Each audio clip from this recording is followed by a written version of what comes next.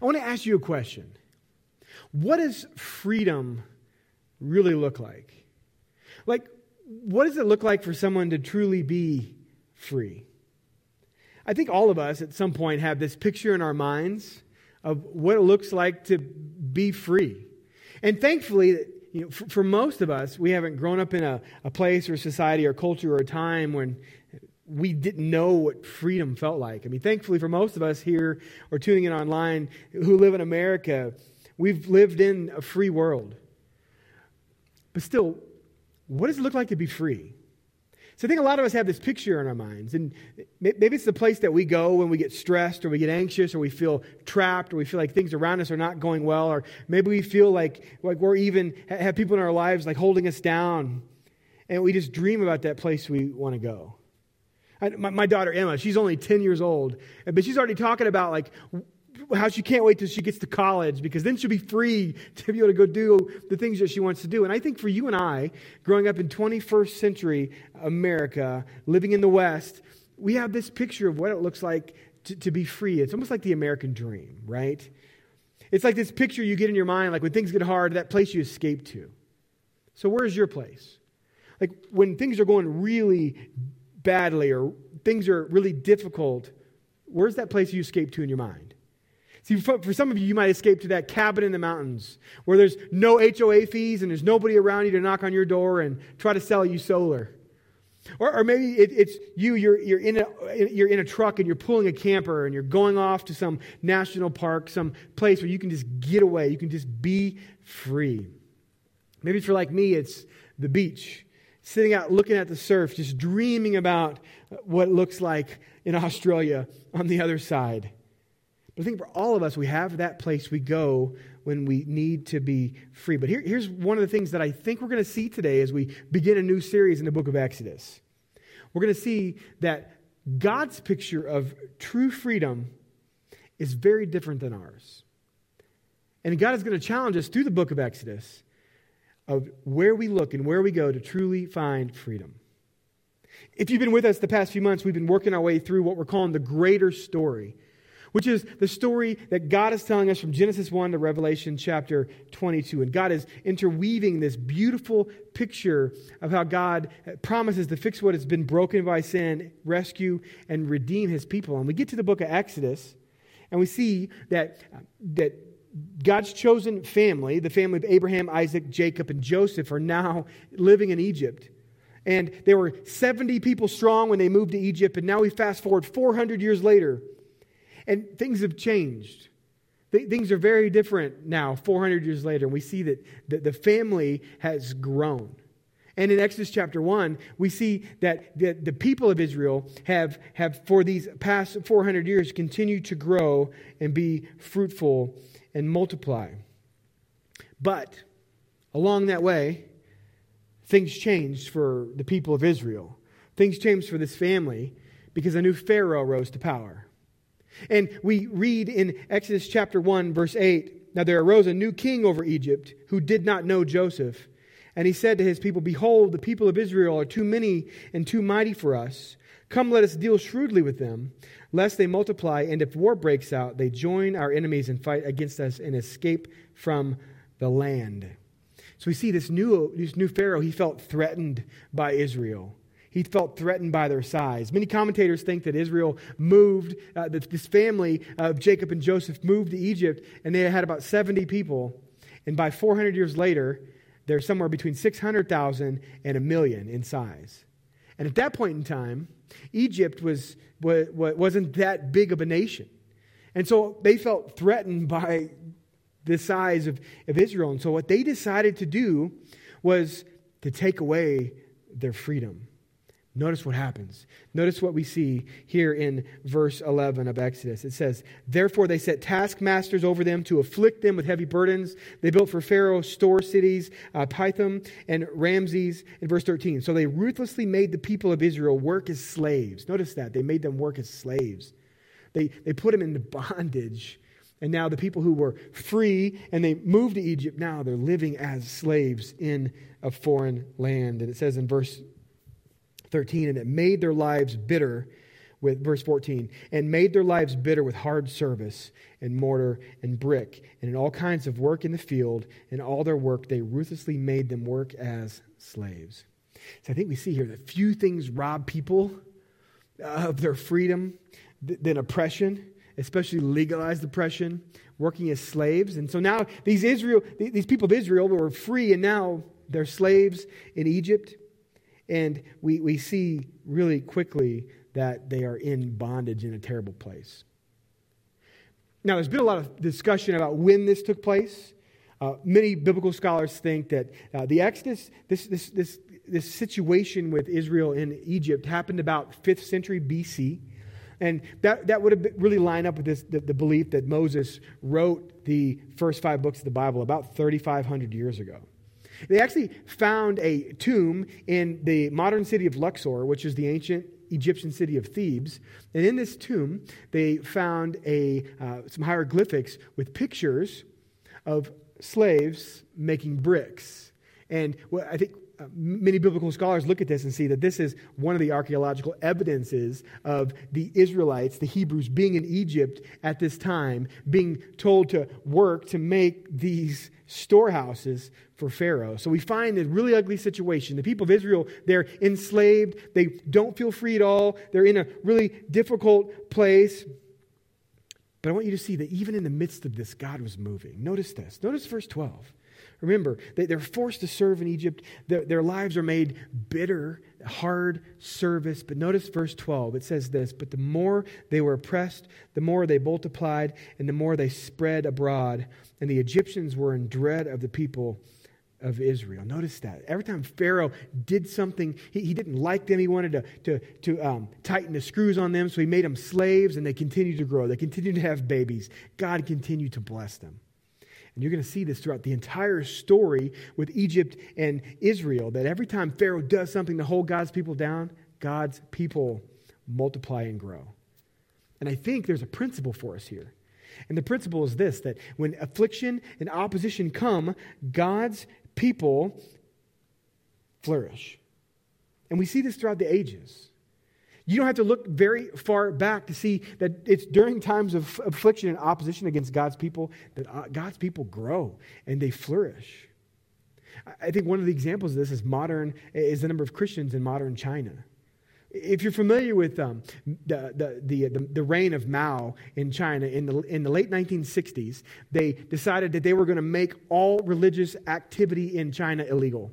And so they started arresting Christians. They started arresting Christians. They started bulldozing churches. It was really an ugly situation. But here's what's amazing. In 1949, it's estimated that there were, as far as the number of Christians in China, in 1949, it's estimated that there were about a million evangelical Christians in China in 1949. But today, following that religious persecution, and religious persecution hasn't ended in China. It's still going on today. But following that, today, they think there's between 100 and 120 million Christians in China. Through opposition and persecution, God's people flourish, and they even in hard times, they multiply. Think about Iran, the Middle Eastern country of Iran, one of the most difficult places to be a Christian, to take the gospel to. 20 years ago, in Iran, it was estimated that there were between 5,000 and 10,000 Christians, 2 decades ago. Today, as of 2021, they estimate that there are 800,000 to 1 million Christians in Iran. God moves when his people are oppressed. And we see that all the way back here in the book of Exodus. And it's a reminder that even when the most powerful human institutions try to hold God's people down, they can't, because God is bigger and God is in control. But that doesn't stop Pharaoh. In this story here in Egypt, that doesn't stop Pharaoh. I want you to notice, Pharaoh realizes that putting the Israelites as slaves doesn't work. So he moves to a terrible tactic of genocide. Notice verse 15. It says this, then the king of Egypt said to the Hebrew midwives, one of whom was named Shiphrah and the other Puah, when you serve as midwives to the Hebrew women and see them on the birth stool, if it's a son, you shall kill him, but if it's a daughter, you shall live. Notice that there's just this evil at play here in Egypt. That they're saying, well, we can't stop the Israelites from thriving because we made them slaves. So instead, we're going to kill their baby boys. We're going to hurt their baby boys and let the daughters live. And I want you to notice something, that Pharaoh just didn't get to this place, that Pharaoh just didn't wake up one day and say, well, hey, I'm going to do genocide and kill these babies. That it started in the back halls of the Pharaoh's office, where he starts to do some discussions, where he starts to kind of spread this fear that these Israelites are too big and too strong, and now they're the ones who are going to take all the good jobs and the good houses and all of these things. And we begin to see a political shrewdness take place. And that political shrewdness leads them to a place where not only do they enslave the Israelites, but they start to do genocide against them.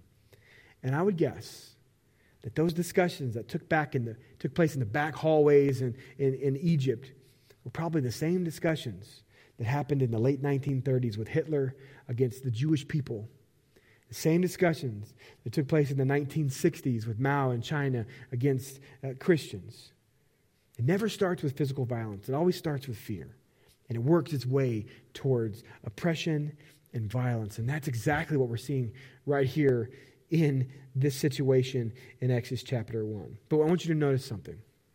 I want you to notice this. Pharaoh tells these midwives, take these baby boys and take their lives. But I want you to see what the midwives do. The midwives, they respond and they actually say no. Look at verse 17. It says this, but the midwives feared God and did not do as the king of Egypt commanded them, but let the male children live. Now I love these midwives. It's a reminder that God uses the powerless things to defeat the powerful people. I mean, here's Pharaoh. He's the most powerful man in the world at the time. And there's these midwives, and these were women that had helped born and raise these Israelite babies. And they feared God, and they say no to Pharaoh. And Pharaoh later comes to them. He's like, hey, what's going on? I told you to do this. And they tell Pharaoh that actually the Hebrew women are so strong that they have the babies before they can even get to them. And we're not sure if they're telling the truth there or not, but we think what we're seeing here is they're moving and following what God wants, and not what Pharaoh wants. See, Pharaoh, this Egyptian king, gives them this wicked command, yet these women honor God, and they say no to Pharaoh. And I think it's a reminder that sometimes in life, we have to make a really hard choice. You know, the Bible has a lot to say about honoring the government. In Romans 13, the Apostle Paul writes and says that we need to honor the officials that are placed above us because government was God's idea. But yet here, we see that these women are commanded to do something evil. They're commanded to take life. And they end up saying, no, we're going to follow God's way in the end. And it's just this idea, did they lie? Did they deceive Pharaoh? Did they disobey Pharaoh? They did. But they did it so they could follow God because they wanted to care for life. And I think it's a reality to us that sometimes that we're going to face opposition. Sometimes we're going to have to make decisions, make clear decisions to follow what God tells us to do. And even if someone in authority is telling us to do something that is evil, we have to follow what God tells us to do and be ready to take our lumps for it. And I think these midwives, they were ready. No matter what Pharaoh said, they were ready. They followed God. But I want you to notice something. We see that God blessed these midwives. That God dealt, verse 20, that God dealt well with the midwives. The people multiplied and grew. Every time Pharaoh tries to hold them down, they grow. And notice this in verse 21, and because the midwives feared God, he gave them families. So we see that God blessed these midwives for following him and not the wicked, evil commands of an evil king. So we see a lot going on in these verses in Exodus chapter 1. But what we see is that although bad things are happening, the circumstances are difficult, God is still in control every single time. But I want you to notice something. I want you to realize and notice something. These midwives, they reveal a truth to us, that no matter your role, you matter to God.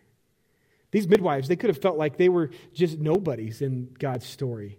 But it's through these midwives that God uses them to defy the wickedness of a king. And we'll see next week, it's through these midwives' decision that Moses gets born, the one that God's going to raise up and rescue God's people out of Egypt.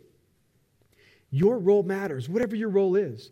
Big, small, you might feel like it's indifferent, like what you do doesn't really matter, but it does. God has a purpose for every single one of us in our lives. And I think when we realize this, when we realize that our role matters and God wants to use us, there's freedom here. There's freedom found in what God has for us. I want you to notice something. As you get to the end of the chapter 1 of Exodus, we see that Pharaoh's plan doesn't work. He made them slaves. It didn't work. They continue to grow. He had a plan for genocide, and they continue to grow. But we see now he issues an all-out decree. Notice this, verse 22, then Pharaoh commanded all of his people, every son that is born to the Hebrews you shall cast into the Nile, but you shall let every daughter live. At this point, Pharaoh legalizes genocide of the Hebrew people and says, if you see a boy, throw him in the Nile. It's complete evil. But Pharaoh's plan, God uses his plan. It backfires against Pharaoh, and it's through this situation that Moses is thrown into the Nile and rescued by Pharaoh's daughter. And we'll see that next week. It's a reminder that God is moving in our circumstances, and God is bigger than our suffering and our oppression. And so these Israelites in Egypt, they've got to feel the pressure. They've got to feel like they're just trapped. But I want you to notice something. In the midst of this slavery and oppression and legal genocide, we see God, it's this backdrop that God uses to institute his rescue plan for his people.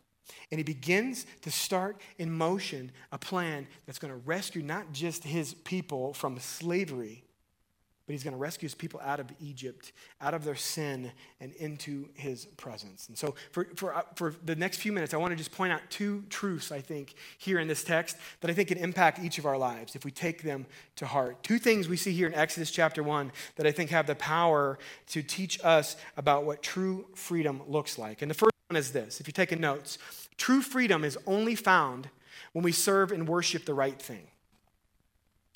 Like, true freedom can only be found when our hearts serve and worship the right things.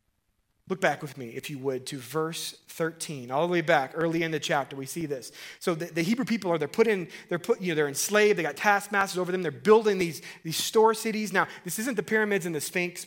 Scholars think that those had been built already, that these are store cities, the city of Ramses. So they're building these store cities, and all of a sudden we see verse 13. So they ruthlessly made the people of Israel work as slaves, and they made their lives what? Bitter. They made their lives bitter with what? Hard service. So they made their lives bitter with service in mortar and brick and all kinds of work in the field. In all their work, they ultimately made them work as slaves. And so these Israelites, of course they're bitter, because they're forced to serve Egypt. But here's what I want you to notice. I think there's this major truth for us here that I want us to see. In life, everything, and I mean everything, is trying to get you to serve it. Everything that we deal with on a weekly basis is trying to lead us to a place where we serve it rather than it serving us. Let's just be honest. Think about work. Right? Think about your finances. Think about social media and politics and news and stuff. It's all trying to get us to a place where we serve it, isn't it? Isn't it trying to get us to a place where we're looking to that thing as that ultimate thing? This is where we live and for. We're working so we can pay for things that we want to do on the weekends. This is this idea that everything is trying to capture us, to get us to fall into servitude. And everything is trying to get our heart's attention because it wants us to worship it.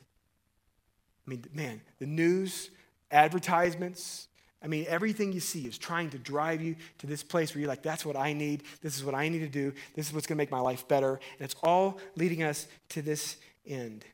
But God wants us to see that true freedom is only found when we worship the right thing, when we serve the right things. How many of you remember the old movie, The Ten Commandments? 1956? If you were under 36, there's no way you've seen it, right? Just no way. Unless your mom and dad made you sit down and watch it when you were 8. A couple of you guys are outliers, but everybody else. But if you remember the movie, there's a really good looking dude named Charlton Heston who played Moses, right? And you're like, man, if Moses looked that, some of you ladies are like, if Moses looked like that, I mean, he didn't need to wait till he was 80 to get married, seriously. So anyways, I don't think he was 80. But so there's this scene in this movie, right, where God raises up Moses, and Moses marches right in to talk to Pharaoh. And it's just great. You should look it up on YouTube. It's great. He walks in with his staff, and he puts the staff down, and he does this one leg up thing, right, like Captain Morgan, if you guys know what I'm talking about. So he does this Captain Morgan thing, and he looks at Pharaoh, and he says, Pharaoh, thus says the Lord, let my people go. It's this great scene, right? Let my people go. And Pharaoh's like, no, they're my slaves. And it's just like this really dynamic moment. And you get to see that God's setting up for this move he's going to make to rescue his people. But here's what's interesting. And this, doesn't surprise you, but Hollywood kind of missed what God had told Moses actually to say. I want you to see. This is what Moses actually said. Chapter 8, verse 20. Moses walks in. I'm sure he still did the leg up thing, though, right? Leg up, staff down. He says, thus says the Lord, let my people go. Why? That they may serve me. It's different. You notice that? It's different. See, let my people go. Do what? Well, let them go to the beach, right? Let them go see the sand dunes. Let them go just do whatever they want. Let them go watch as much Keeping Up with the Kardashians as they can. No. Let them go so that they can what? Serve me. God is telling us something. You guys can't miss this. God is telling us something here. See, the truth is that when you serve anything more than you serve God, it will always produce bitterness. The Israelites were bitter because they were forced to serve Egypt. And the same goes for you and me. In our lives, if we serve anything more than we serve God, if we worship anything more than we worship God, it's going to lead us to a place where we are bitter. So God is saying that real freedom isn't serving no master at all. Real freedom comes from serving the right master. And if you're here today and it's been a long time since you've been in church, or you're tuning in online today and you maybe this is the first time you're walking through this idea of freedom, you might say, well, that makes no sense at all. Because that's backwards. Why would freedom come from serving something rather than not serving something at all? That makes no sense. And I think in a 21st century mindset, we understand that because our view of freedom is, again, the cabin, it's the RV, it's the beach, it's somebody not telling us what we need to do. But what God is saying is that actually will never lead you to freedom. Instead, that's going to lead you to a place where you're always feeling bitter. That bitterness is always at your doorstep. And here's why. Because when God made us, when God created you and he created me, he created us with hearts that want to worship. Before Adam and Eve fell, before sin entered the world and broke everything, we were created to worship God, to walk in the design God made us of intimacy and relationship with our Heavenly Father, and that leads to a heart that worships God and that serves God. But when sin broke the world, we internally now try to worship things, like our jobs and our trucks and our houses and our whatever. And these things lead us to a place of bitterness. And what the Bible says that when we find ourselves in a place where we are serving and worshiping the wrong things, there's a word for that. You may know? Idolatry. In the very first commandment of the 10 commandments that God's going to give us here in a few weeks, we're going to see, he says, don't worship any other gods before me. Don't worship any idols before me. And a lot of us, if we're honest, we've let work or stuff or home or vacation or even these are all good things. Family, we've made them idols in our lives. Drink, food, all kinds of stuff. Sports, we make them idols. It's so easy to make idols. Notice what Tim Keller says. I love this quote. Tim Keller says this. He says, an idol is whatever you look at and say in your heart of hearts, if I have that, then I'll feel my life has meaning. Then I'll know I have value. Then I'll feel significant and secure. There are many ways to describe that kind of relationship to something, but maybe the best one is worship. So you've probably never thought about something that you serve being something you worship. But Tim Keller says they run parallel to each other. There's a connection there. So when you worship these things that aren't God, ultimately it's going to make you bitter every single time. And I would guess that each of you in your life have found a time, and maybe you're there now, where you have bitterness towards something. You have bitterness towards your job. You have bitterness towards your house. You have bitterness towards this government. You have bitterness towards this country. You have bitterness towards a relationship. I think God wants bitterness to be our check engine light. So when bitterness comes in and we begin to feel bitter, it's like that check engine light that pops up that says, what am I making an idol? What am I putting above God? I think a lot of us could probably look back over the last 2 years and find something. For me, something that really showed it to me, and just to be fully transparent with you guys, was August of 2020. You guys, it feels like 2 decades ago, doesn't it? Like August of 2020, but really it wasn't that long ago. And I remember I found myself, I had gone up into the mountains that one day, and I was going to try to read and just pray and get my head right, and I just found myself just so angry. And I was so mad, and I was so bitter about this, all that was going on in COVID, the families that were getting sick and losing loved ones, the fact that the church just didn't look anything like the church before. And I started just stirring up in me these really negative emotions. And I was in a terrible, unhealthy place. And I remember in that moment, I started to realize, man, I am bitter because I've made something else my main focus rather than God. I had made ministry success more high on the list than God. I had made fear and worry of what security and comfort were going to happen to me and to my family and to you higher than my worship of God. And it led me to a place of bitterness. And thankfully, God showed that to me and revealed that to me, but it was ugly and it was messy. And I would guess that some of you have been there too. And this last 2 years revealed a lot to us about those things that we're putting ahead of God. And God says, when you feel that bitterness, that needs to be your check engine light. And that's why Jesus says the greatest command is to love God with all your heart, soul, and mind, to put God first and love your neighbor second, because it redirects your heart to focus on him first and let all this other stuff not be nearly as important. So if you're in a place right now where you're seeing in your life you're bitter towards something, and maybe it's COVID, and maybe it's work, or maybe it's your spouse, but if you're bitter towards something, that is that warning sign God is trying to tell you that something has gotten in the way of who God's called you to be. See, here's the good news. Jesus tells us in John chapter 8 that when the Son sets you free, that you are going to be free indeed. That Jesus has set us free from all these things. That Jesus set you and me free from having to try to find significance and value in all of these things around us, and having to serve and worship all these things around us, and to set our hearts only to serve and focus and worship on him. That's where true freedom is found.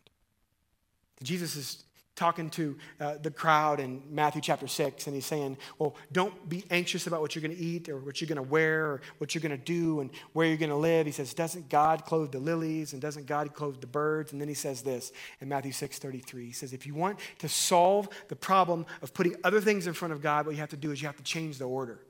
And you have to seek first the kingdom of God. You focus on his righteousness, and all of these other things will be added to you. All of these other things will fall into place. So I just want you guys to ask yourself, to be honest this week, like, where are you bitter? Like, what are you serving? What are you worshiping above God? Because that will show you what you need to adjust and change. The answer isn't changing our circumstances necessarily. The answer is changing the order in the things that we're seeking in life. Jesus always has to be first. Otherwise, we'll be bitter. So that's the first thing I think we see here in Exodus. But notice this, number 2, about true freedom, this idea that true freedom isn't found in the absence of suffering. Like we think it is. We think if I could just get through this health diagnosis, if I can just get through this next treatment, if I can just get my debt paid off, if I can just get this new thing, then I'll be better. But true freedom is not found in an absence of suffering, but by seeking God's presence in the middle of it. See, notice, these Israelites are just terribly suffering, but notice what we read in Genesis chapter 2. Look at this, Genesis chapter 2, verse 23 through 25. During those many days, the king of Egypt died, and the people of Israel groaned because of their slavery and cried out for help. Their cry for rescue from slavery came up to God. Look at verse 24. And God what? Heard. God heard the groaning. And God remembered his covenant with Abraham, Isaac, and Jacob. And God saw the people of Israel, and God knew. See, there's a reminder here for us, a powerful truth. And no matter what you're going through, no matter what challenging situation life has upon you right now, God knows, and God hears, and God sees, and that God is walking with you through your suffering. God says true freedom isn't found in the absence of suffering. True freedom is found when you seek my presence in the midst of it. See, so often we find ourselves in places of suffering where we're hurting or feeling, and we're just thinking like, why, God? Why is this happening? What is going on in my life? Why are you allowing this? But I think God is saying, I allowed this into your life to draw you closer to me so you can see that I'm here with you every single time. That is the freedom, the true freedom that God offers. I love what Jesus says in John chapter 16, verse 33. He says, here on this earth, you're going to have trouble. Here you're going to have many trials. You're going to have many sorrows. And sometimes those trials are caused by our own sin and consequences. Sometimes those trials are caused and that sorrow is caused by somebody else. But here's Jesus' promise. But take heart because I have overcome the world. Take heart because I have made everything new. Some of you may know the name Joni Eareckson Tada. She was just an amazing Christian author and speaker. But what you maybe didn't know about her is that at age 17, Joni dove into the Chesapeake Bay, into a shallow area, and ended up breaking her back. She ended up becoming a quadriplegic, and she's never been able to feel her hands or her feet again. And shortly after this happened, and she's just living in this intense period of suffering. She was a Christian. She knew Jesus. She had said yes to Jesus, but that didn't change the fact that she was still walking through this really hard time in her life. And she found herself where she wanted to take her own life. But here was the problem. She couldn't move her hands to find a razor or to take pills. She was just stuck. She felt trapped. She was suffering completely. But during that time, Joni says that she felt like God's Holy Spirit was moving and was teaching her that life isn't about your circumstances. Life isn't about working through your suffering necessarily to make everything get fixed. It was about seeing God's presence in the midst of your suffering, that God hears, that God knows, and that God will give you the strength that you need to get through that situation every single time. And she's gone on to write books, to speak, to encourage millions of people who are walking through hard seasons of suffering that Jesus is enough. And I want to share a quote. It's a long quote, but I thought it was a powerful quote. This is what Joni Eareckson Tada says. She says this, that God uses our suffering to purge sin from our lives, to strengthen our commitment to Him, to force us to depend on grace, to bind us together with other believers, to produce discernment, to foster sensitivity, to discipline our minds, to spend our time wisely, to stretch our hope, to cause us to know Christ better, making us long for truth, lead us to repentance of sin, to teach us to give thanks in time of sorrow, increase faith, and strengthen character. And this comes from a woman who has spent the last 50 years living in a wheelchair, unable to move her arms or her legs. And she says, suffering teaches you to trust and to remember that Jesus is here for you every single time. See, there's a reality here, guys, that this world, there's suffering everywhere. We turn on the news, we see every article in Apple News is about Ukraine right now. People suffering. They can't imagine that. We got families in our church. I just think of so many families here in our church that we love so much that are walking through hard seasons of suffering. I think what Jesus wants you to see today is that God is with you, that God hears you, that God knows you. And that when you find yourself in that difficult place, what Jesus wants you to do is to remember Him, to remember Jesus Christ. See, if you find yourself in a place right now where you're feeling alone, remember Jesus Christ. Because in 2 Timothy 1:17, it says that God didn't give us a spirit of fear, but of power, love, and self-control. If you're here right now and you feel alone, remember Jesus Christ, who in John 14:18 says that I will not leave you as orphans, but I will come to you. If you're here right now in a moment you are hurting, remember Jesus Christ. In Psalm 34:18 says that the Lord is near to the brokenhearted and saves those who is crushed in spirit. If you're here right now and you're feeling betrayed, remember Jesus Christ, who in Deuteronomy 31:8 says that I will never leave you or forsake you. If you're here in a moment right now and you are feeling grief, remember Jesus Christ, who in Isaiah 34 says that surely He has borne our griefs and carried our sorrows. If you're here and you feel forgotten, remember Jesus Christ, Because in 1 Peter 2:24, he says that he himself bore our sins in his body on the tree, that we might die to sin and live to righteousness. By his wounds you have been healed. And if you are here and you're feeling like there's no way out and you are just trapped and you are just enslaved, remember Jesus Christ, who in John 14:6 says that I am the way and I am the truth and I am the life, and I will come back one day and get you again and take you home. My friends, wherever you are, whatever you're walking through, however difficult the situation is, Jesus says, remember me. God says, remember Jesus Christ.